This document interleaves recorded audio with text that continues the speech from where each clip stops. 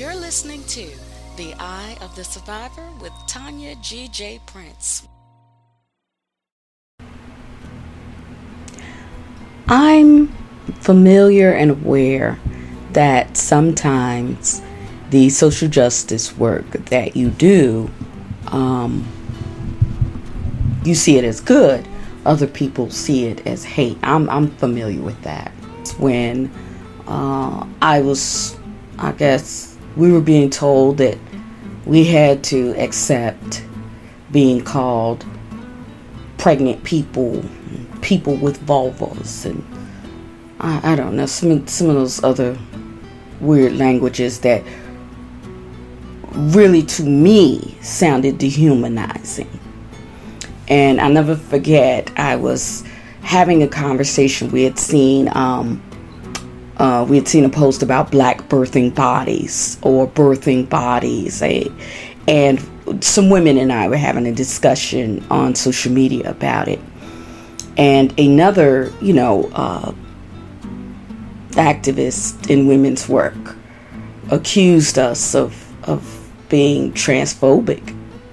And we were saying how is discussing our own bodies and our own health in terms about that are used to describe, you're describing us.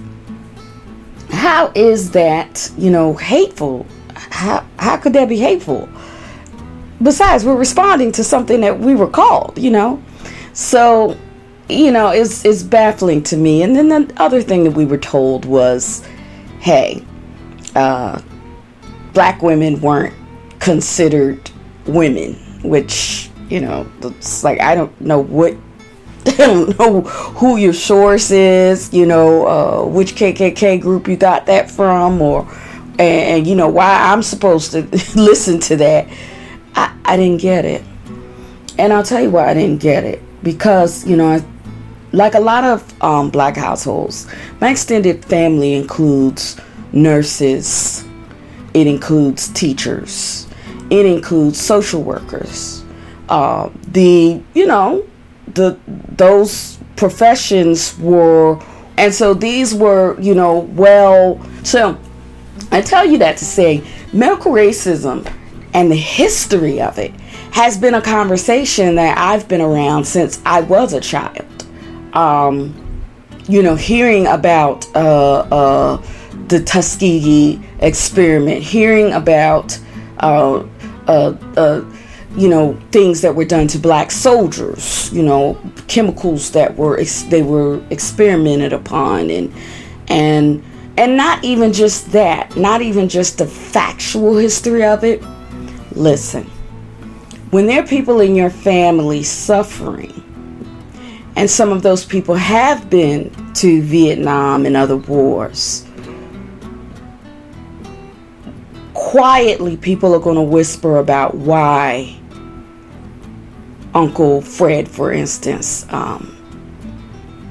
looks different, talks different, all of those things that, are PTSD, of course, but things even more so than that, medical experimentation, evidence of medical experimentation. People talk about not getting caught being crazy, because to get caught being crazy, meaning like if you have depression, postpartum depression, anxiety, things like that, the terrible things that, get governments now involved in your treatment. And members of your family have had, the electric shock treatments and various experimental treatments that, I know, I love when people say, of course we know now. It's like, you knew then it was inhumane. You knew then.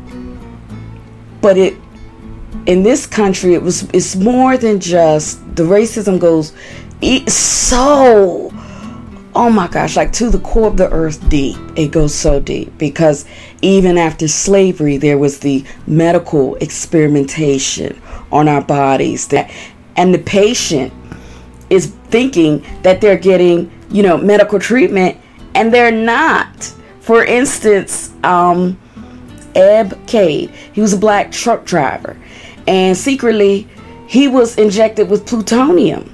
That's a substance they use to make nuclear bombs, by the way. And they wanted to see what was going to be the effect on the body. And so they chose this black man to continuously, give this to him. And meanwhile, he's in the hospital thinking, oh, I'm getting great treatment. I'm getting great top of the line treatment. When he figures it out, he runs away, but dies of a heart attack like 8 years later or something at the age of 61. So the people who injected Ed Cade, I guess we can call them people for the purpose of this conversation, Eb Cade. Those B's and D's are messing me up. Eb Cade. Sir, the medical folk who were injecting this man with plutonium, again, it's used to make nuclear bombs, wanted to see what the effects of the nuclear bomb were on the human body.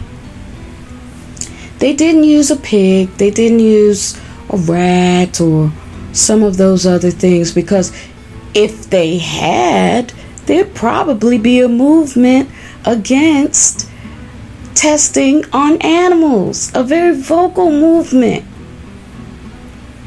because people can see, they can see how that's wrong sometimes quicker than they can see how that's wrong to experiment on a black person.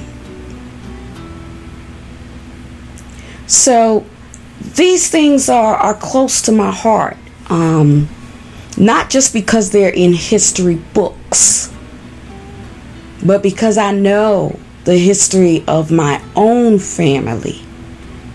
And it's almost like it's such a common everyday thing that you don't even think about.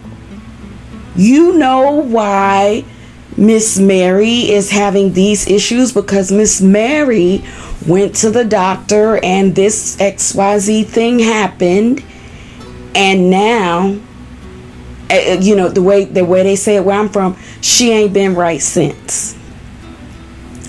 And that has an impact on us because we don't go to the doctor as frequently as we should. But it's because of the very real possibility that medical racism is there to greet us. And so it becomes, the devil that is just easier to deal with than what you could ever imagine being, held captive in medical facilities that have certain powers over you if they say certain magic words. And I've spoken of that on the site. We'll definitely address that again. So when you tell me what I have to deal with, I'm going to call you a menstruator. I'm going to call you a person with this, because we want everyone to be included. You know what? I'm not unfamiliar with people wanting things from me personally and my family members for supposedly now what is shopped as being the greater good for all human beings. You need to be discomfortable. You need to be dehumanized so that it can benefit the greater good of all. And I can do nothing but, my soul can do nothing but reject that with ferocity. Because we've been there, we've done that. Now, let's talk about women with disabilities, particularly black women. Henrietta Lacks. I'm going to put some stories about her on our website, wesurviveabuse.com. And I've had her on for years, actually, and sometimes I have to take down some content because it gets a little overfull. But I hate taking that down because it reminds us that the most vulnerable amongst us can be people have no problem telling us that the most vulnerable must suffer. The most vulnerable must be uncomfortable. The uncomfortable in order for the greater good of society. And you know what? I'm tired of that coming across black women,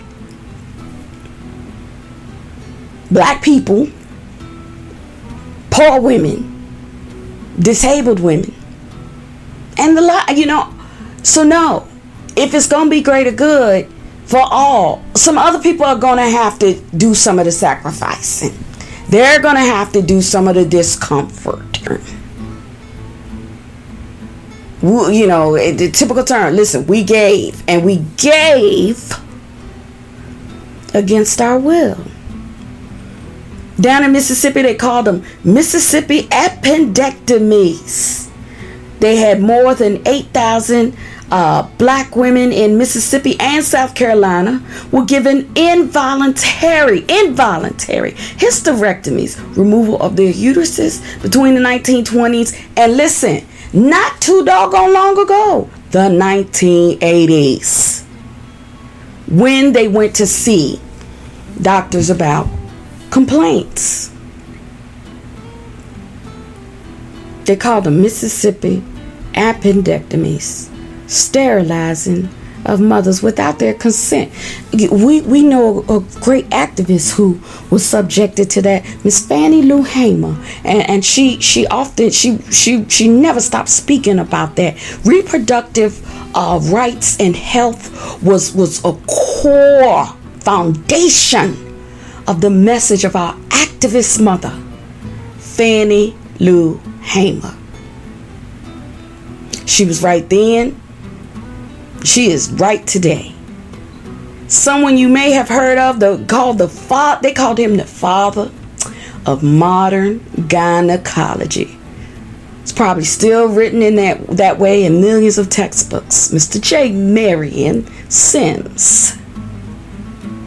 He purchased black women slaves and used them as guinea pigs for untested surgical experiments. He performed genital surgery. Can I tell you, if you're not a woman, maybe you're not aware. Our whole reproductive area, that's extremely sensitive. Extremely sensitive. So, he repeatedly performed genital surgery on black women, and they had no anesthesia because he decided, what are people still saying to this day in 2021? Black women don't feel pain. We don't feel. Black women don't feel pain.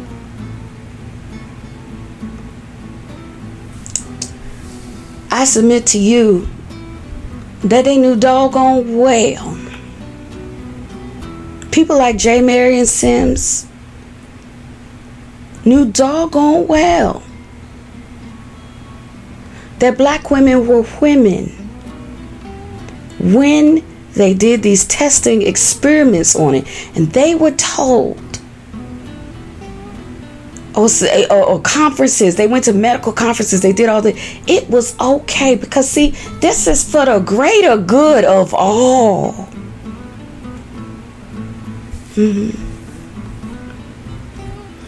You've heard of, I jumped, we're back. Henrietta Lang, her cells are still to this very day. Cells were taken from Henrietta Lacks. without her consent and without her knowledge. And I believe, yes, I know this was done in Baltimore, John Hopkins Hospital. See, John Hopkins. And there was a pharmaceutical company that obtained her cells. And they were called a HeLa cell line, and they used them to do all kinds of experiments. And even today, a lot of what the benefits that we have are because of Henrietta Lacks. They know how to treat things. They know medications. They know how to get rid of the virus. They know how to do all of things because they took the cells of this black woman in the 1950s. It was a group of white doctors in John Hopkins in the 1950s, and they were particularly preying upon black women with cervical cancer. And they were cutting away tissue samples from the patient's cervixes, and the patients had no knowledge. And they used these cells to develop all kind of stuff, answer all kind of questions.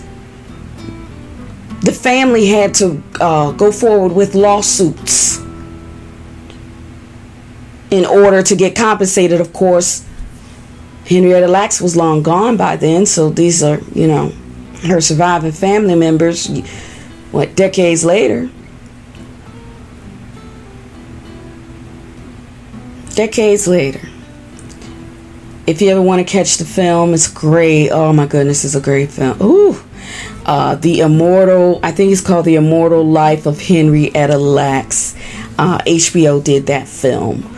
And it starred, and I'm telling you, she gave one of the best performances of her lifetime. Oprah Winfrey portrayed Henrietta Lacks. It was phenomenal. If you haven't seen it, you might want to take a look and look at it with, now you've gone through some things. Take a look, see how they treat women. How they treated black women, treat women, how they treat black women to this very day. And it's why I am very passionate about saying, no, you may not dehumanize, you may not use dehumanizing language to describe women. And no, you may not have our silence for the benefit of your comfort now, when it comes to our bodies. These bodies are a blessing. They can do some miraculous things. And quite frankly, doctors have not figured out the in and the all, that these beautiful female bodies, whatever shape, whatever size, whatever condition, whatever ability, they have not nailed it down. They just can't even wrap their own brilliant minds around it. And we're talking generation after generation, and it's that glorious. It's that miraculous. Whether you have the ability to give birth to a child or not, it is still that miraculous what the female body can do just on its own. It's very challenging to understand even still. And so the conversations around women's health are extremely necessary. It helps us.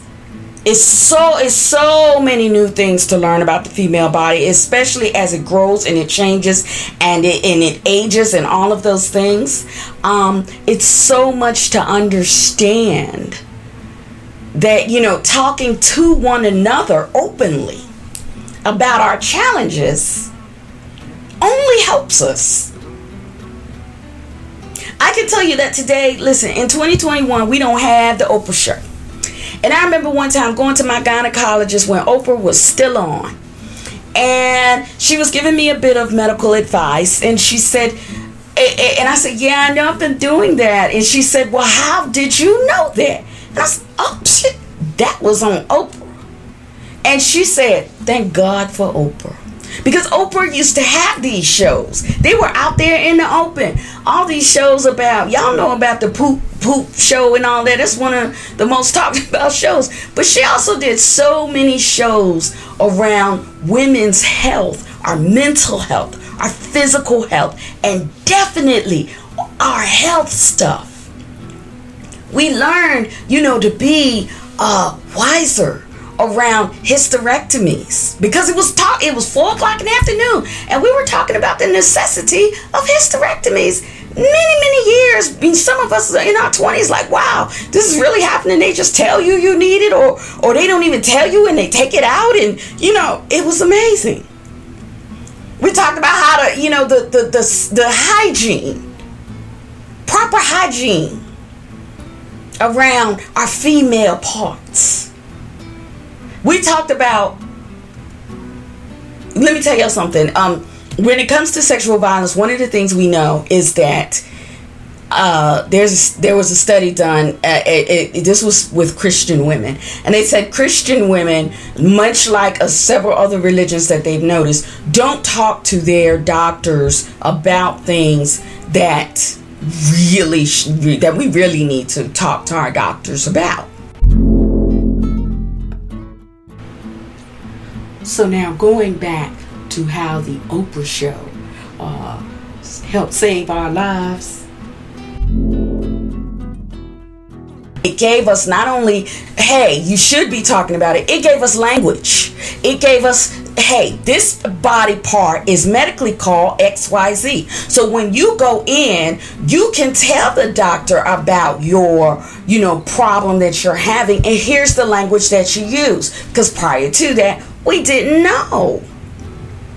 Listen, we weren't walking around not knowing anything. Don't get me wrong. But I'm just talking about more of the pieces of the puzzle was coming together, and it just opened up more public dialogue around such things as our health, our female health, our breasts. I remember we did a lot. She might have done a couple shows about telling us we were wearing the wrong size bras and how to fix that, how to measure and how much we need to invest in a bra or two, at least a bra or two.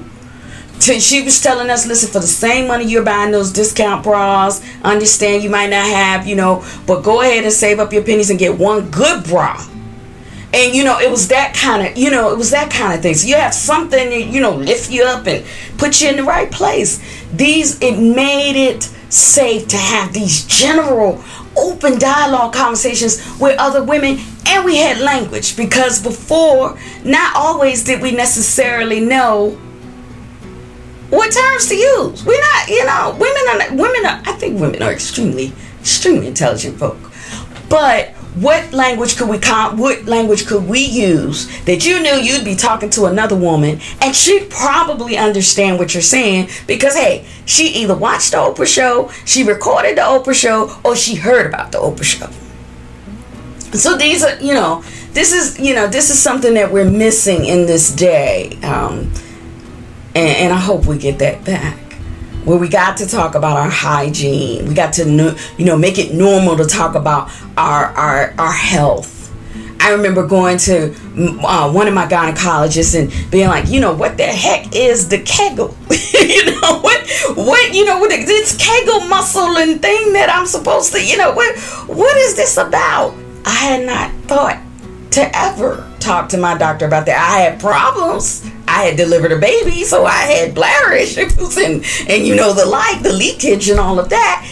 But I hadn't ever thought, it just never crossed my mind to have that type of conversation with my doctor. Never. It just didn't, it wasn't even a thought.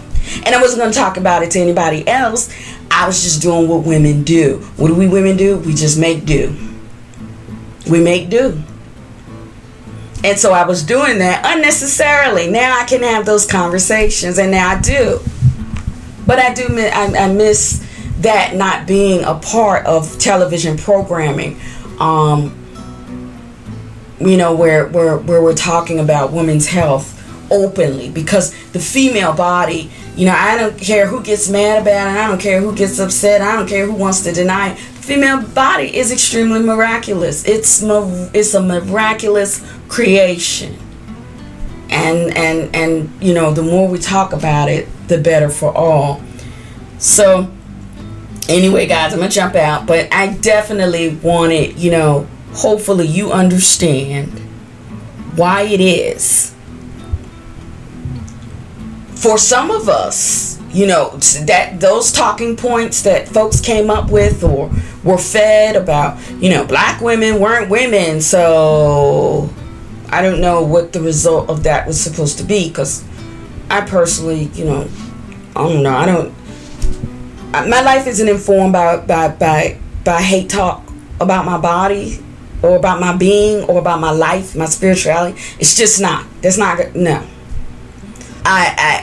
The good is to acknowledge. Just like I don't like for people to say I don't see color. Why not? It's beautiful. The colors were of people, and the features and the textures and all of that was divinely created. That's beautiful. People are a garden. That's beautiful. If you had a garden, would you be like, I don't see the different flowers? You wouldn't say that ever. Of course you do, and you'd start talking about all the different ones because they're so beautiful. So I see color, I see texture, I see all of these things, and the beauty, the collective beauty in that. And so when you look at me and you say, I don't see woman, I don't see female, that's your trip. That's for you.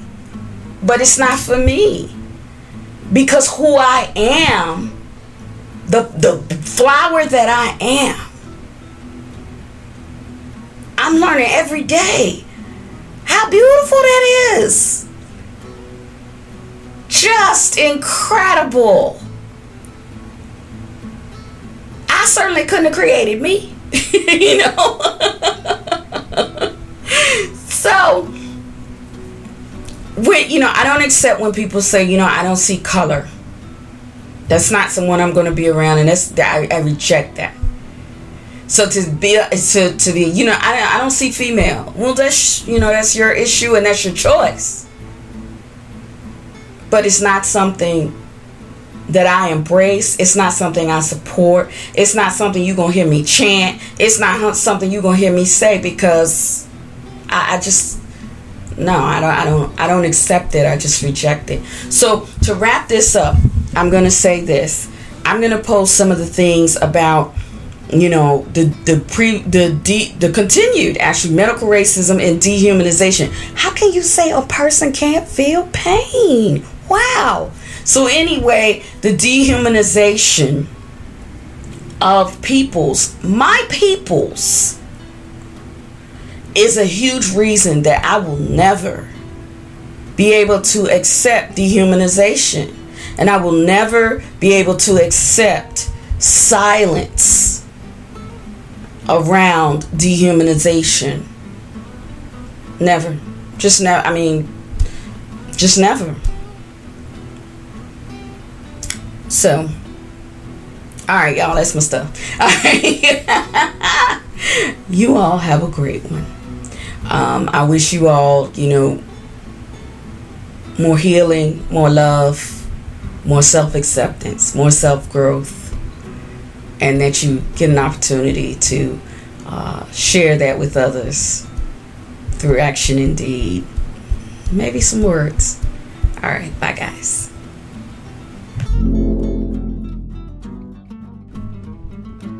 Special thanks to African Archives. Much of this historic information I reviewed from African Archives. They can be found at Twitter. It's at African Archives. On Instagram, at African Archives. Thank you.